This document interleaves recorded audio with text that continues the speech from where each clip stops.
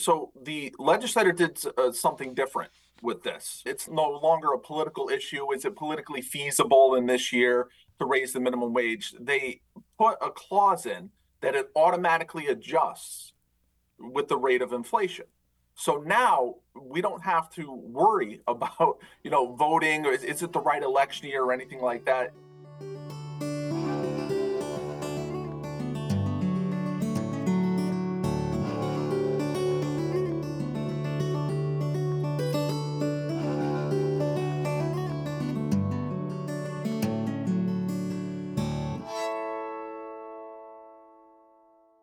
This is The Full Story. I'm Tom Kuser. Connecticut Governor Ned Lamont signed a new minimum wage bill back in 2019 that increased the hourly wage by $1 each year until it reached $15 an hour last year. But it does not end there. The law allows for more increases. Those are tied to the percentage change in the Federal Employment Cost Index. Basically, it adjusts the wage to the rate of inflation. And the very first adjustment was applied on January 1st, raising the minimum wage to $15.69. So what does this mean for workers and businesses in Connecticut? Our guests will help us take a deep dive into this issue, and we begin with business. Christy Bentima is the president of the Connecticut Business and Industry Association. The CBIA represents the interests of its members by, among other things, lobbying state lawmakers on their behalf. And he joins me on Zoom. Welcome back. Thanks for having me. Good to see you. Where did the CBIA stand on the minimum wage idea, the increase, when it went into effect 3 years ago and leading up to that? Yeah, CBIA was generally against the government mandating or dictating what min wage should be within the business community and with their employees. They really advocated that the employer-employee relationship stay within the businesses and that the businesses decide what minimum threshold to pay their employees. Here in Connecticut, we generally are a higher wage state, the fifth highest wage state in the country. And so employers are usually, pretty aggressive with the amount of money they're going to pay their employees, even at the min wage level. So we felt it was better that the market, the capital market, dictate min wages. And if an employer wasn't paying enough, quite honestly, the employees would leave and go somewhere else. The increases have been implemented, as I mentioned, over the past few years. What about now? Is CBIA still in that same place as far as thinking about the minimum wage? Well, generally, philosophically, CBIA does not support the government mandating what the businesses and their employees do. And that's for all things, wages, whether that's mandates within the business as far as paid sick leave time or paid family leave time. It's always best to let the market, the capital market, dictate those things, because you're going to go through cycles where the economy is doing really well. And like we are today, businesses for the most part are actually paying more than the min wage that's dictated by the government. But then you'll go through cycles where the economy is not doing so well, and we may end up with a min wage, given the increases that it will go through over the coming years, that's at a much higher level than is competitive for the Northeast and other states of the Northeast that don't have a high min wage like Connecticut does, will then become more competitive than Connecticut. So when the government starts to regulate things in the workplace, you're actually taking really tying the hands of the businesses and taking it away from the market to dictate what's competitive and what's not competitive. Well, the businesses, of course, have had to comply with the rules the government put in place as far as the increases to the minimum went. How have they responded? What's been the feedback that you're getting from businesses who have had to deal with this? And you mentioned that some have actually exceeded the minimum wage, I guess, to attract employees. Yeah, the majority have exceeded the min wage. So we're not hearing a lot of concern over the current min wage level, because quite honestly, with 103,000 job openings, businesses are doing a lot more than just wages to retain their employees and recruit new employees. In our survey that we do every year, about 90% of businesses have cited retention and recruitment of employees as their biggest challenge and the thing that they'll invest the most in over the last year and this coming year. And as a result, we've seen min wages in the close to $20 range for a lot of industry sectors. And as I said, the average wages in Connecticut is higher than most of the country. We're the fifth highest average wage state in the whole country, behind Massachusetts, New York, Washington, and the average wages is close to $90,000. So when you look at that from a minimum wage point of view, most businesses are paying a lot more than the minimum right now because they're trying to do everything they can to hold on to their current employees and find new employees in order to fill the demand for their products and services that they've seen post COVID. In addition to doing what you just described, are businesses integrating at all the idea of a living wage into their models, their business models, their way of thinking? Yeah, very much so. They're really looking at, when it's all said and done, what does the employee put in their pockets and how does that help them with all the costs that they have? And Connecticut is generally a higher cost state, which is why at CBIA we've advocated for things like more affordable, accessible childcare, more affordable, accessible housing. Because when it's all said and done, the employer looks at the living wage and what the employee ends up in their pocket, and in a state like Connecticut, there's not a lot left over after taxes to be able to, pay for the housing given the prices of housing today, or pay for childcare given the price of childcare today. More and more employers are getting involved in the conversation around not only a living wage, but how can we make those wages go even further? How do we make housing more affordable? How do we make childcare more affordable? How do we lower things like car taxes and property taxes that the employees have to pay for? And more businesses are advocating to that affordability for their employees. You go back 5 years to when the implementation of the minimum wage began. Several of those increases obviously occurred during the pandemic, the COVID-19 pandemic, which put a real strain on many businesses. How did that time period impact their ability to stay in business and comply with the law that said minimum wage has got to go up?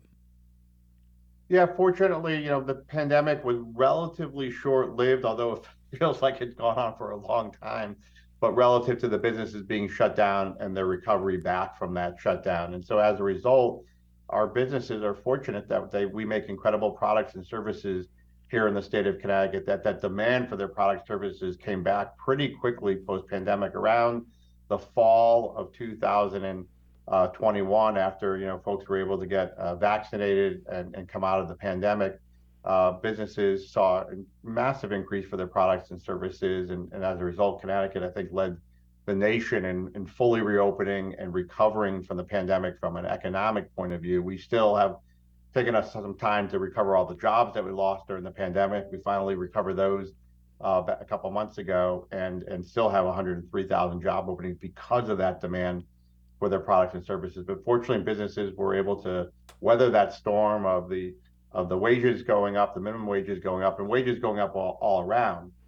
But quite honestly, we've all felt that as the consumers. That's what has driven a lot of inflation. It's been the supply chain increases, it's been the wage increases at the min level, but at all levels. Quite honestly, wages have gone up quite a bit. Last year in Connecticut, wages on average increased 4.4%. And as a result, that usually gets passed on to the consumer, and we've felt in that here in Connecticut, but we've also felt that across the country with quite an increase on the overall inflation and products and services costing more than they did pre-pandemic. Would you say then that, because you mentioned again that a number of businesses have gone above and beyond the minimum wage in order to attract and keep employees, how much of that was due to perhaps some of the momentum driven by the increase in the minimum wage from the government, and part of it obviously having to do with what the market was pushing? Yeah, the vast majority was what the market was pushing. As I said, we're in a time where the minimum wage from the government has been less of a driver, less of an issue, and it's really what the market's driving, and the market's driving higher minimum wages than the min wage level that the government set. It's driving higher wages overall, and so like I said in the beginning, that sometimes the government sets the min wage level, and it's actually going to be below where the market is going to be, and that other times it's going to have a min wage level that's going to be higher than where the market's is, and that's why it's always important to really let the market control that. But right now, the main driver of the higher wages is businesses doing everything they can to recruit and retain. And that's beyond wages. That's, providing flexible workplaces, hybrid environments, benefits that we haven't seen before, like childcare subsidies, tuition reimbursements, housing subsidies, in addition to your traditional benefits of medical insurance, life insurance, disability insurance. So businesses have been very, very creative. And fortunately, here in Connecticut, that creativity has paid off in that we have one of the lowest turnover rates in the whole country. And that's really, really critical to keep those employees that we have while retaining and attracting new employees.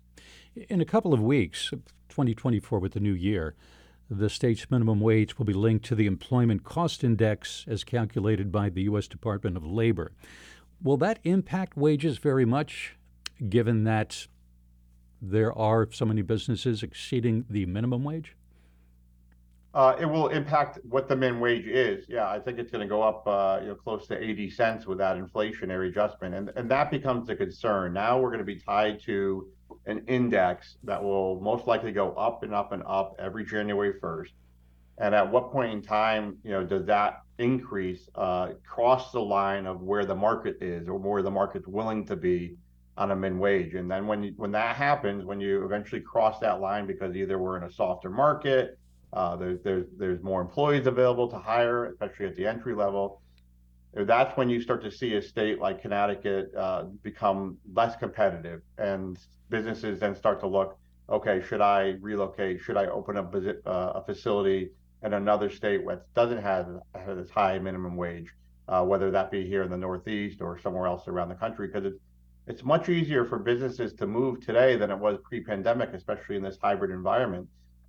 Before, when you moved, you were worried about the disruption to your employees, but now in a hybrid environment, you can move, the employees stay where they are and can work more remotely. Not necessarily for manufacturing, but for a lot of our professional services sector. So that becomes a concern when you're tied to an inflationary index. There's going to come a point in time, we don't know when that will be, when the min wages will cross over where the market wants to be for min wage levels, and businesses will start to look elsewhere. And that's why we got to keep a very close eye on this to make sure it doesn't escalate too much. I was wondering about the size of a business and the minimum wage. Are smaller companies more directly impacted by the increases than larger ones? Absolutely, yeah. When you're a small business, you're doing everything you can to keep your lights on, pay your employees, obviously keep your customers happy. You don't have the resources, financial and human resources, that the large companies do. And this is our biggest concern at CBIA, with 90% of our membership employing 100 employees or less. We have mostly small businesses in our membership, and that's generally the demographics of Connecticut. Connecticut is the land of small businesses. The average size business in Connecticut is about 20 employees. So that's really where you worry about the min wage impacting those businesses. Can they stay competitive? Can they compete against the large businesses where the min wage maybe isn't as big an issue, where the big businesses have more resources? Can they compete against those other businesses across the country and across the world when they're operating a 4, 5, 6 person business and they don't have a lot of financial resources? Connecticut's also become, to our credit, the land of startups. We have about 1,100 businesses starting up every month here in Connecticut, and that's been happening for about 2 years now, post-pandemic, and that's a really good thing, to be that state that nurtures startups. But you worry about the min wage impacting those startups as well, because they're literally just getting going. And how much does the wages cut into their ability to make a profit, to be able to invest back in their businesses? That's interesting. It sounds like then the minimum wage isn't necessarily scaring away new businesses. No, not at all. Like I said, we've had great startups, in Connecticut is really the state of innovation and cultivates that innovation. And I think that's why a lot of businesses want to start up here. I think a lot of employees are really innovative, and sometimes they think about leaving their employer and starting their own business. And so we see a lot of startups in Connecticut. We just want to make sure we continue to cultivate and nurture that culture of startup businesses, and things like min wage or labor mandates or taxes don't become a disincentive to that. And so it's just something we've got to continue to monitor. It sounds like, too, the smaller companies, possibly the newer companies that are starting up that are smaller, those may be the ones who have the most difficulty providing what we talked about before, an actual living wage. Something that actually makes it possible for someone to afford rent or transportation to get to and from work, and healthcare, those kinds of things. Very much so. And that's why we just got to continue to watch the impact on policies, whether it's policies that are trying to drive to more of a living wage, as you mentioned, or policies in general and their impact on businesses in Connecticut. Because we really are, two sets of businesses in Connecticut. We have great blue chip companies in here in the state, well-known business brand names. Many of them are in CBIA's members. But as I said, we've also the land of the small businesses and the startups. And that's why we always advocate at CBI to not have policies that are just broad brush. Watch your employee thresholds. When we advocated against paid leave or the minimum wage, we didn't advocate against it and its philosophy. Philosophically, it made sense. It just doesn't make sense that it applied to certain size companies. So we were really advocating for employee threshold. Should the minimum wage only apply to businesses with 100 or more employees or 50 or more employees? We have a tendency to broad brush here in Connecticut when we pass policies, and some policies the bigger companies can maybe handle, but a lot of our small companies and startup companies can't handle. And we've just got to watch those policies very closely. We're not a one size fits all state. You touched on this before. Maybe you could elaborate. What kind of support do you think the state can provide to help with wages, maybe not directly impacting what's paid, but what people have to spend their money on in order to afford the kind of a wage they can garner? Yeah, that's really where the state should be hyper focused. It's not so much increasing the wages, but what's the net that employee puts in their pocket after all their expenses here in Connecticut. I'm not just talking about the payroll taxes and the things that their net paycheck, but what's their net that they are living with on a week to week basis in the state. And we're generally a higher cost state in the country. We're a higher wage state as a result of that. But we can't always be pushing wages up higher and higher because eventually the state will become less competitive with our neighboring states here in the Northeast and with the states in the country. And we're more of a global world today, and we've got to compete globally as well. So the state really should be focusing on how do we lower costs for those employees in Connecticut to make it more affordable for them to stay here or want to move to the state. And that's things like making housing more affordable, producing more housing subsidies, tax incentives to buy your first home, childcare subsidies, having more childcare across the state of Connecticut, looking at taxes overall, both on the personal side and the business side. We often hear when employees move to the state and they get their first property tax bill or their first car tax bill that they don't see that in other states. That's something of a bit of a surprise to them. You never want employees to be surprised when they've just relocated to Connecticut. The other thing is on the estate and gift side, we're one of the few states in the country, the only state in the country to have an estate tax and a gift tax. And so when employees are thinking about, their succession planning process, they get surprised by that as well. Those are the things the state needs to look at. How do we make the state more affordable, more competitive on a net basis against our neighboring states and states across the country? One group of workers that don't receive the minimum wage as dictated by the state are some restaurant workers, those who depend on tips below $15 an hour. But I understand that could change. Some state lawmakers have proposed the One Fair Wage bill, which would require businesses to pay workers the full state minimum wage for those folks who earn tips. How do you think that would affect the restaurant industry in Connecticut? Certainly they're saying it's going to be a problem. Yeah, it will be a problem. It's not a good way to go. The tipped workers min wage has worked out very well for the Restaurant Association, which is still recovering since the pandemic.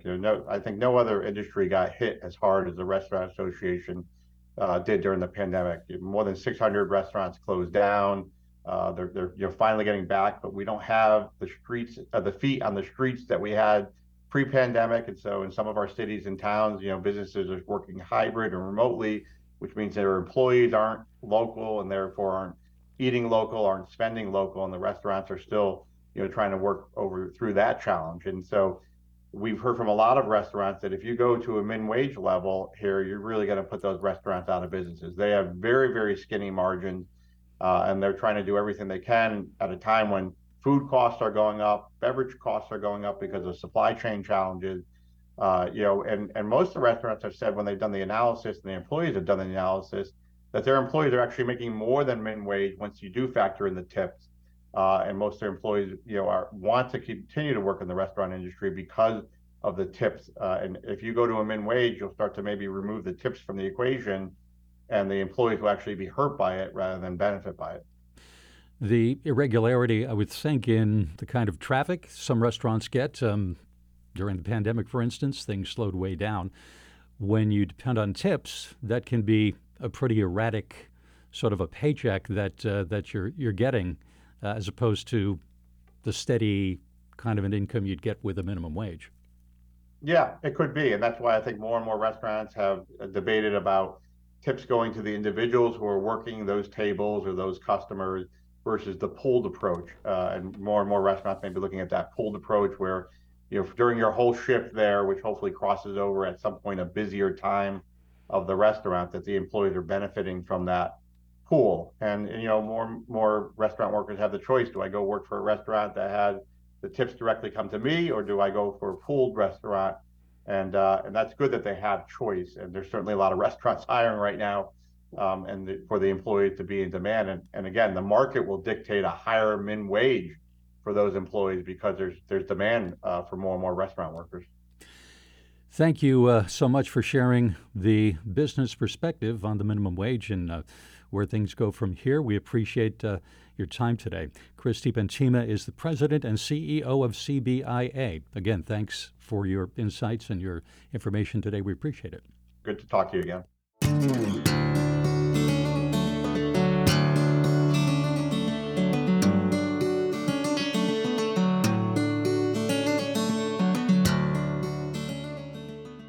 And what about the workers? Has the gradual increase of the minimum wage to $15.69 really elevated the living standards of some of the lowest paid workers in Connecticut? Or has it just kept them from slipping deeper into poverty? We're going to ask the president of the Connecticut AFL-CIO to weigh in on that question. Ed Hawthorne joins me on Zoom. Welcome back. Thank you for having me. Certainly. First of all, do we know how many people in Connecticut overall earn the minimum wage? I don't have the number offhand, but there are a lot of people that still do earn the minimum wage. And, they're the hardworking people that live paycheck to paycheck that are just struggling to get by. That's why in 2019, the Connecticut AFL-CIO was proud to lead the charge to pass legislation to eventually getting to the 15.69 an hour, which you mentioned before. How about your members? How many union members earn minimum wage? Not a lot of union members earn the minimum wage because when you bargain together, you have power at that table and you're able to bargain for higher wages. So what we've seen is as the minimum wage goes up, our workers' wages go up. We're in the labor movement, we're a big proponent of a rising tide lifts all boats. And that's exactly what the minimum wage does. It sets the floor and every other boat goes up from that floor. What type of worker would you say typically earns the minimum wage in Connecticut? We're talking about predominantly Black and brown workers, women, and those are the ones that we really push for, and the workers that told their stories about how they're struggling and their personal stories, and they work tirelessly along with us in community groups to get this bill passed. This increase to 1569, that was stretched out over Yes. 5 years, I believe. Yes. How much does this final 69-cent increase amount to for the average worker? Does the new minimum wage really improve the financial health of workers?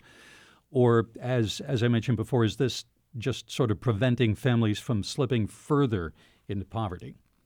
So the legislator did something different with this. It's no longer a political issue. Is it politically feasible in this year to raise the minimum wage? They put a clause in that it automatically adjusts with the rate of inflation. So now we don't have to worry about, voting or is it the right election year or anything like that. To me, it's three things. First, it means that we'll have higher purchasing power. It won't make less money in the future because of inflation, because it'll go up along with inflation. It also is positive for business. And hear me out.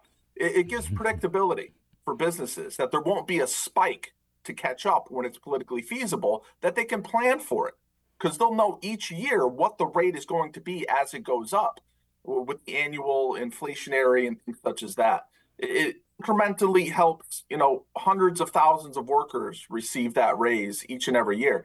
Everyone loves when the politicians go around, they take a walk card with them and they'll come knock on your door and they'll send you those mailers in the mail. This is what I did. And it's always a good thing for Democrats in the state of Connecticut or even some Republicans that are a little bit more progressive to say, I raised the minimum wage. But they made a choice to do the right thing and not the political thing. They showed some vision here in making it better for the workers so that they don't have to take a vote on it every single year. So you'd expect that then the political aspect of this issue, of this debate, as it was in the past, will not resurface in the future. Laws can be changed. Well, it'll resurface, but in a different way. When we talk about the minimum wage, we should also remember that some workers are legally allowed to be paid the sub minimum wage. Those are the tip workers, servers, and bartenders, for example. In 2019, the legislation that we're talking about here raised the standard minimum wage that established those annual increases. That means over 7 years they received that raise. But our tip workers for 7 long years have been stuck at a sub minimum wage of $6.38 an hour. So while some workers that were eligible for the standard minimum wage saw 4.6% raise on January 1st, tip workers, our servers, our bartenders got absolutely nothing. Now, 7 states have already eliminated the sub minimum wage. The sky has not fallen. These states have higher job restaurant growth rates and higher small business growth rates and higher tipping averages than Connecticut. We're talking about California, Nevada, Oregon, Washington, Minnesota, Montana, and Alaska. As you can see, there's some deep red states already put in there. And I'll tell you what, when I go to Vegas, I tip my servers. It's not going to get rid of tipping. It's so ingrained in our culture. It's that minimum wage plus. Do you think so you talk about, the sub-minimum wage and then the tips that seem necessary to bring them up to, I guess we might say a living wage or close to what the minimum wage is. Do you think that the increase in a minimum wage, the increase in really a sub-minimum wage, does that affect worker productivity in a positive or negative way? I can remember going way back many, many years when I got a 15-cent raise from $1.15 to $1.30. My boss, who was a very nice guy, he said, you're just going to have to do 15 cents more worth of work every hour now. I don't know that that was actually possible, but does the change in the wage affect productivity is my basic question. What do you think?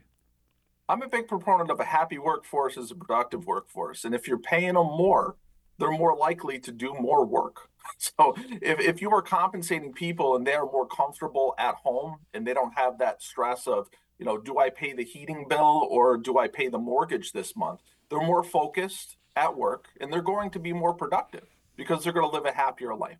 So if you pay people, like you said, the minimum wage is not a living wage, but if you pay people a living wage, it will increase their productivity.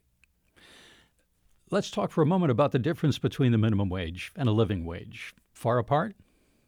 Oh, absolutely. I mean, there is not one state in our great union of the United States of America where somebody making the minimum wage can afford a 2-bedroom apartment and afford to live. I mean, if you look at the United Way puts out almost every year, I think they stopped doing a little bit during the pandemic, but almost every year they put out the ALICE report. It's asset limited, income constrained, and employed. So if your listeners search Alice Report United Way, they can read about the struggles of the working class and how they struggle just to get by and survive. So the living wage and the minimum wage are not synonymous with one another. They are 2 very, very different things. So from a union perspective, what's the answer to that problem, since the odds of bringing the minimum wage up to a living wage are really not very good? What's the answer? Lowering costs? The answer to the problem is people grouping together and getting with your coworkers and bargaining at a bargaining table with your employer in order to get that raise. People are waking up and you see the organizing going on throughout the country, the strikes of people that couldn't take it anymore. I mean, you look at what UAW, I call it, when you're in negotiations before you go out on strike, you usually get what's called the last best final offer. I call that a lie, because that's not the last best final offer. If you look at what UAW was proposed by the big 3 automakers and what they ended up getting after those rolling strikes that they put there, that's power. And that spread throughout the industry. You look at what UAW got, and the non-unionized shops were also raising wages in response to that.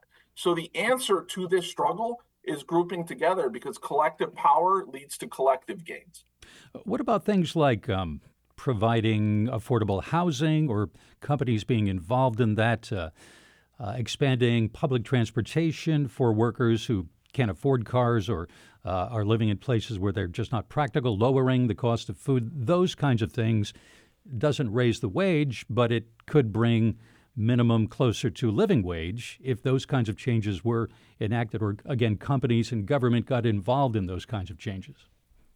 Oh, absolutely. We definitely need more affordable housing in Connecticut. I mean, we look at some of the lower wage workers that I represent, from SEIU 1199, the group home workers, the people that are often in the background and forgotten, lifting up the people that they provide care for every single day. Some of them are living in their cars because they can't find housing. So, the way the housing market is now, the legislature seems to be getting there on that subject, but they need to move faster because people out there are struggling, and housing is a right. People have the right to live under a roof.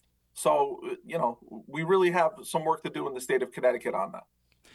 There was an article from the Connecticut Insider about the minimum wage now tied to the index tracking overall employee costs. And Connecticut Insider said it's meant to ensure that the lowest paid workers don't get left behind in an overall uplift in pay. What do you think being left behind means? Can workers still be considered left behind despite the new increases, the minimum wage increases? Absolutely. Absolutely. It is tied to inflation, so it does take that into account. But we just talked about our tip workers who were completely left behind by all of this raise. It's past time for one fair wage, one minimum wage, and to really lift up all workers to boost spending. If you put money in the hands of the working class, they're going to spend it in their communities and generate economic growth at a local level. And that's exactly what raising the minimum wage and getting rid of the sub-minimum wage will do. You touched on this before in connection with tipped workers, but just generally too. Has the minimum wage increase caused some employees to lose their jobs because businesses can't afford to pay their workers more, or they'll pay a few of them more and shrink their workforce? I have not heard that at all, but if employers have right-sized and downsized to the point where they're no longer hitting the bone and they were hitting the marrow during the pandemic. So if they're getting rid of workers because of a slight increase in the minimum wage, they're probably not running their business correctly to begin with. Ed Hawthorne is the president of the Connecticut AFL-CIO. We've been talking about the minimum wage and what it means to Connecticut workers. It's up to $15.69 now, going up, tied to the index that we discussed. Mr. Hawthorne, thanks again for joining us and sharing your insights from the union perspective on minimum wage. We appreciate it. Always great to be on the show. Thank you.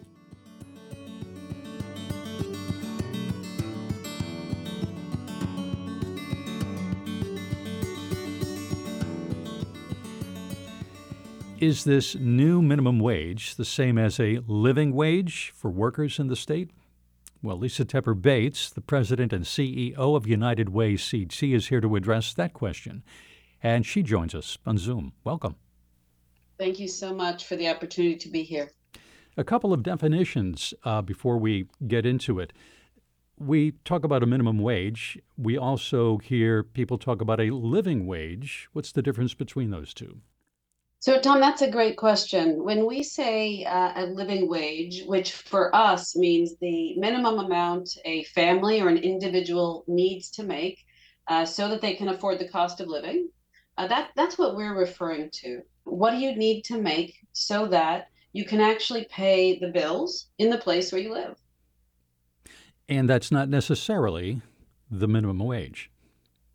Well, unfortunately, it's not. And that is where the ALICE report that the Connecticut United Ways have issued in 2023 helps us to think about the difference between what a minimum wage is and what it actually costs to make ends meet. So before we get too deeply into the ALICE report, Another definition I think we need is what is the Federal Employment Cost Index, which will adjust the minimum wage, as we mentioned, beginning the 1st of 2024. It's interesting. There are different ways to think about the most important perspective on the cost of living.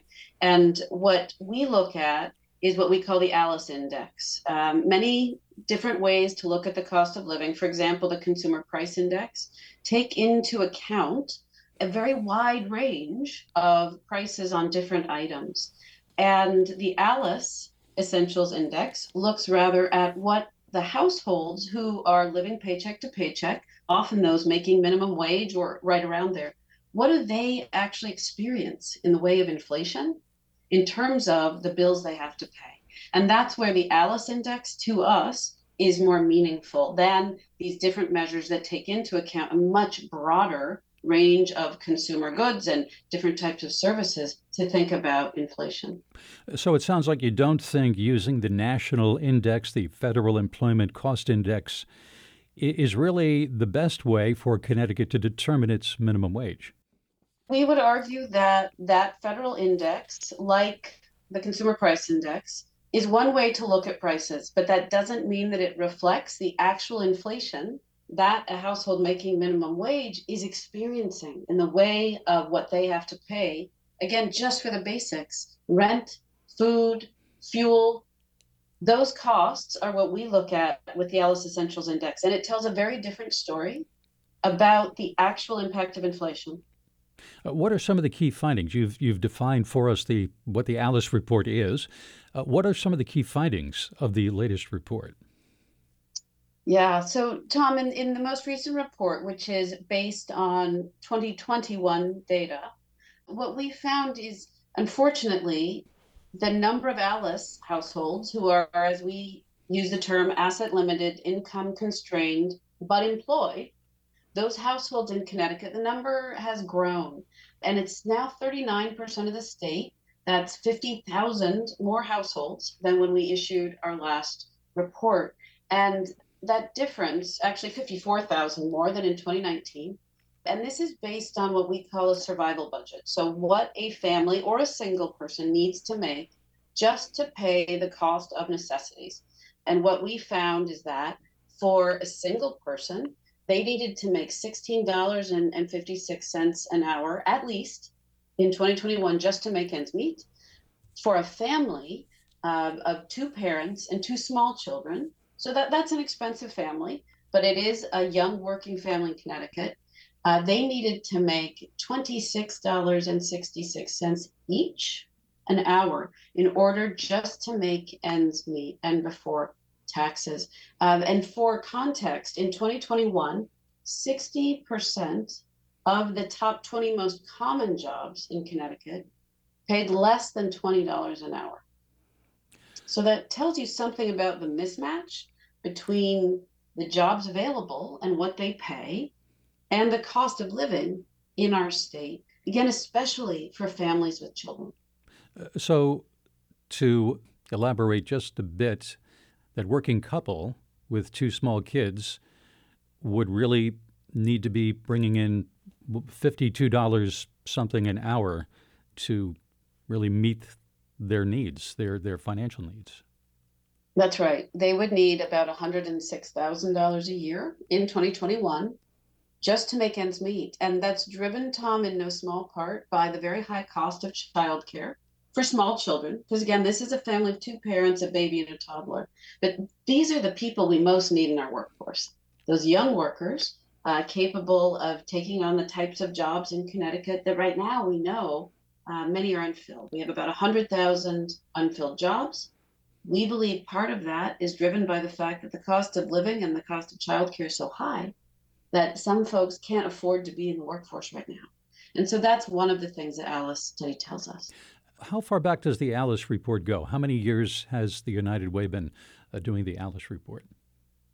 So our first Alice report in Connecticut was in 2014, and this is our fifth report. We were the second state in the nation to join this national project. So our data does go back to 2014. Has there been a big change in the past 9 years? Well, 7 years, I guess. 2021. you're saying is the most recent data available to base the report on. Has there been a big change in the dollar figure you mentioned, $106,000, to meet the needs in 2021? There has been a big change. And unfortunately, Tom, as we were talking about earlier, it really comes back to the effective rate of inflation that these families face in our state. And just as an example, when you look at that Alice Essentials Index, which we believe is such an important way to think about the increase in cost of living to these families, just since 2021 and forward in time to 2023, where we are now, the Alice Essentials Index reflects an 18% increase statewide in just the cost of that household survival budget. And so when you think about that, it helps to describe a very sharp upward rate of ascent of that Alice budget. And if you take that rate of inflation, then what that tells you is that in 2023, the cost of living for that family of two parents with two small children is $126,000 that we estimate this year in 2023 for them just to make ends meet. 2021, we were still we're still in the midst of a pandemic, I suppose, although it's changed to some extent. 2021, we were really in the heart of it. Did that, or how did that affect the economic status of these folks who are included in the Alice report? Yeah, so the pandemic, of course, was very hard on all of us, and there was a lot of economic dislocation and a lot of impacts that we all felt. But as you may recall, there were actually some extraordinary measures at the federal level that were really very helpful, especially for families with children. There were enhancements during the pandemic, especially to tax credits that really helped families. There was a significant enhancement to the child tax credit for a limited period of time. And there was also a significant enhancement to the child and dependent care tax credit. And between those two credits, an eligible family may have gotten as much as $15,000 in tax credit benefit to help them make ends meet. Those two tax credits have bounced back to pre-pandemic levels, and in fact, the child tax credit at the federal level is right now scheduled to decrease even further still. So what that means is families in 2021 experienced a significant federal boost to their ability to pay their bills, and that funding is simply not available to them now. So that's a really serious problem that we are asking our state leaders to take into account as we look to 2023 and what can be done for these households. Another financial level measurement term, I suppose we could say, that I think a lot of people are familiar with is the federal poverty level. How does that relate to the Alice report? Is the poverty level as defined by the federal government another sort of outdated kind of measurement? It is. Outdated is a good way to put it. The federal poverty level ceased to be meaningful as a term to help us understand who is struggling financially and who is not, probably a couple of decades ago.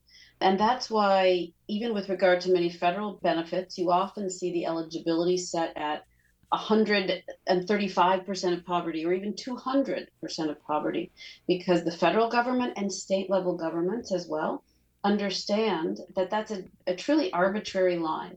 The federal poverty level for families in 2023 is about $30,000.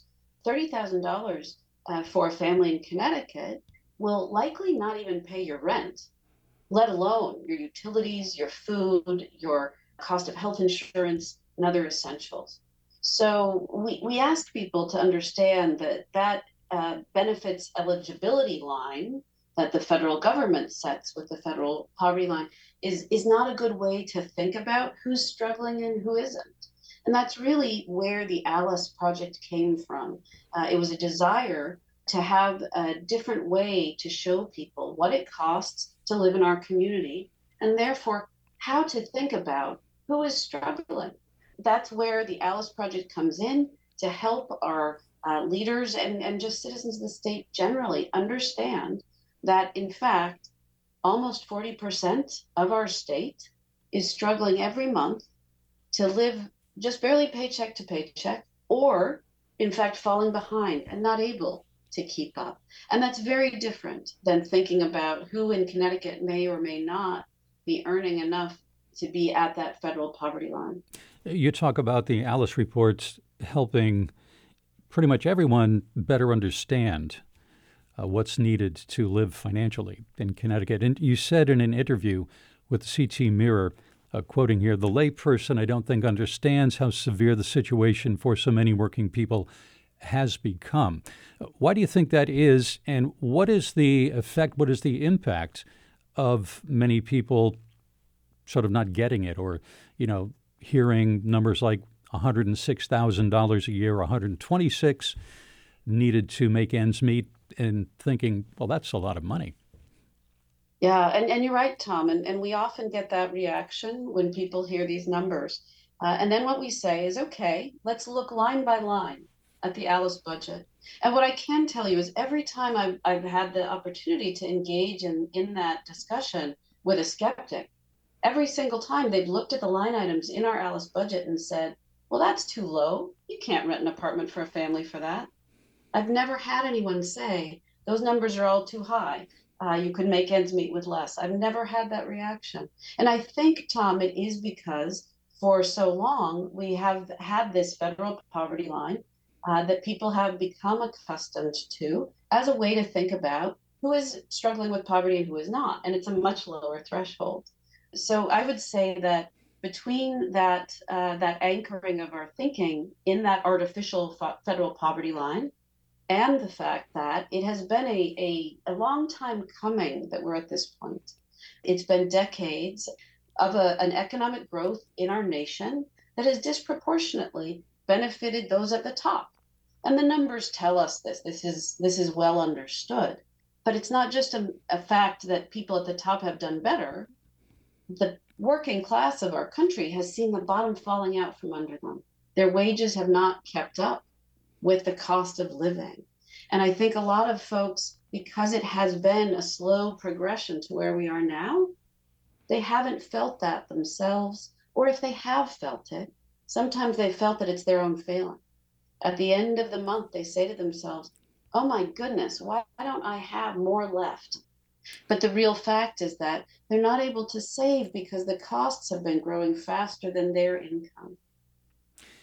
In the Alice line by line that you mentioned, looking line by line, does student debt figure into the equation for many of these families who find themselves not being able to make ends meet by the end of a month?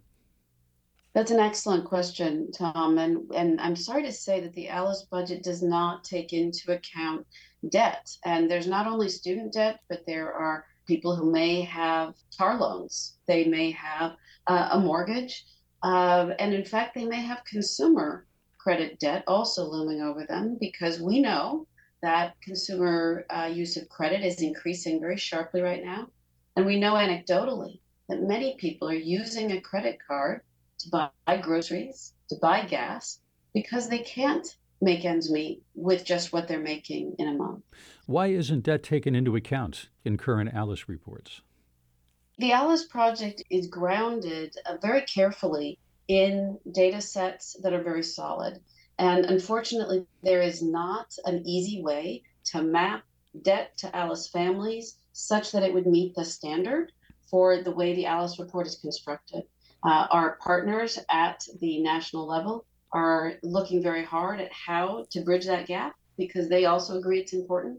But we also know that the credibility of the Alice report matters. And so unless there is a very solid data set that we can be confident in with regard to that intersection of Alice population and consumer debt and student debt, we don't want to pull that into the report until we're on very solid footing. What's the answer, or what might be the answers to improving the economic health of low-income households? Something the state can do, something the business community can do? What do you think some of the answers might be? Well, we feel it's very important to look at the data and what it tells us about what has worked and why. We know that the earned income tax credit has been transformational for households in America. And we're very pleased in Connecticut that our governor and our state legislature agreed in this last session, increased our state earned income tax credit to 40% of the federal credit. And so that's important because what we know is that the best way to help these households is to put more money into their wallet to pay those bills. Another way that we know has worked to reduce child poverty in America is the child tax credit. At the state level, we don't have the same levers as the federal level, but nonetheless, it is possible, and many states have found good success by creating a child tax credit. Again, to put in the wallet of that family the money they need to pay for whatever is that gap in their budget. So we think it's important to look at those measures and to think hard about how at the state level we can do more, especially to support the children and the young people in those families who are the future of our state. Where can people go to get more information about the Alice report or about the minimum wage? Well, thank you for that question. They can visit alice.ctunitedway.org And that's to Alice read. spelled like the name, Alice. Yes, I'm sorry, that's yeah. right. Alice, ALICE, dot Connecticut, CT, UnitedWay.org. And they can read more about the report and they can access previous year's reports as well. And regarding the minimum wage, there are a lot of experts on that. We feel that it's important to refer to them for that information. And so we like to stick with our Alice information and look through that lens. Lisa Tepper Bates is the president and CEO of United Way of Connecticut. Thank you so much for joining us again and giving us an in-depth look at the Alice report and what it means to people who are having trouble making ends meet in Connecticut today. Thank you so much for the opportunity to be here. And that's it for this chapter of The Full Story. Be sure to keep up to date with our latest posts. Subscribe on Apple, Google, Stitcher, or wherever you get your podcasts. The Full Story is produced by Sophie Camizzi and senior producer Dan Lopez. I'm Tom Kuser. Thank you for listening to The Full Story.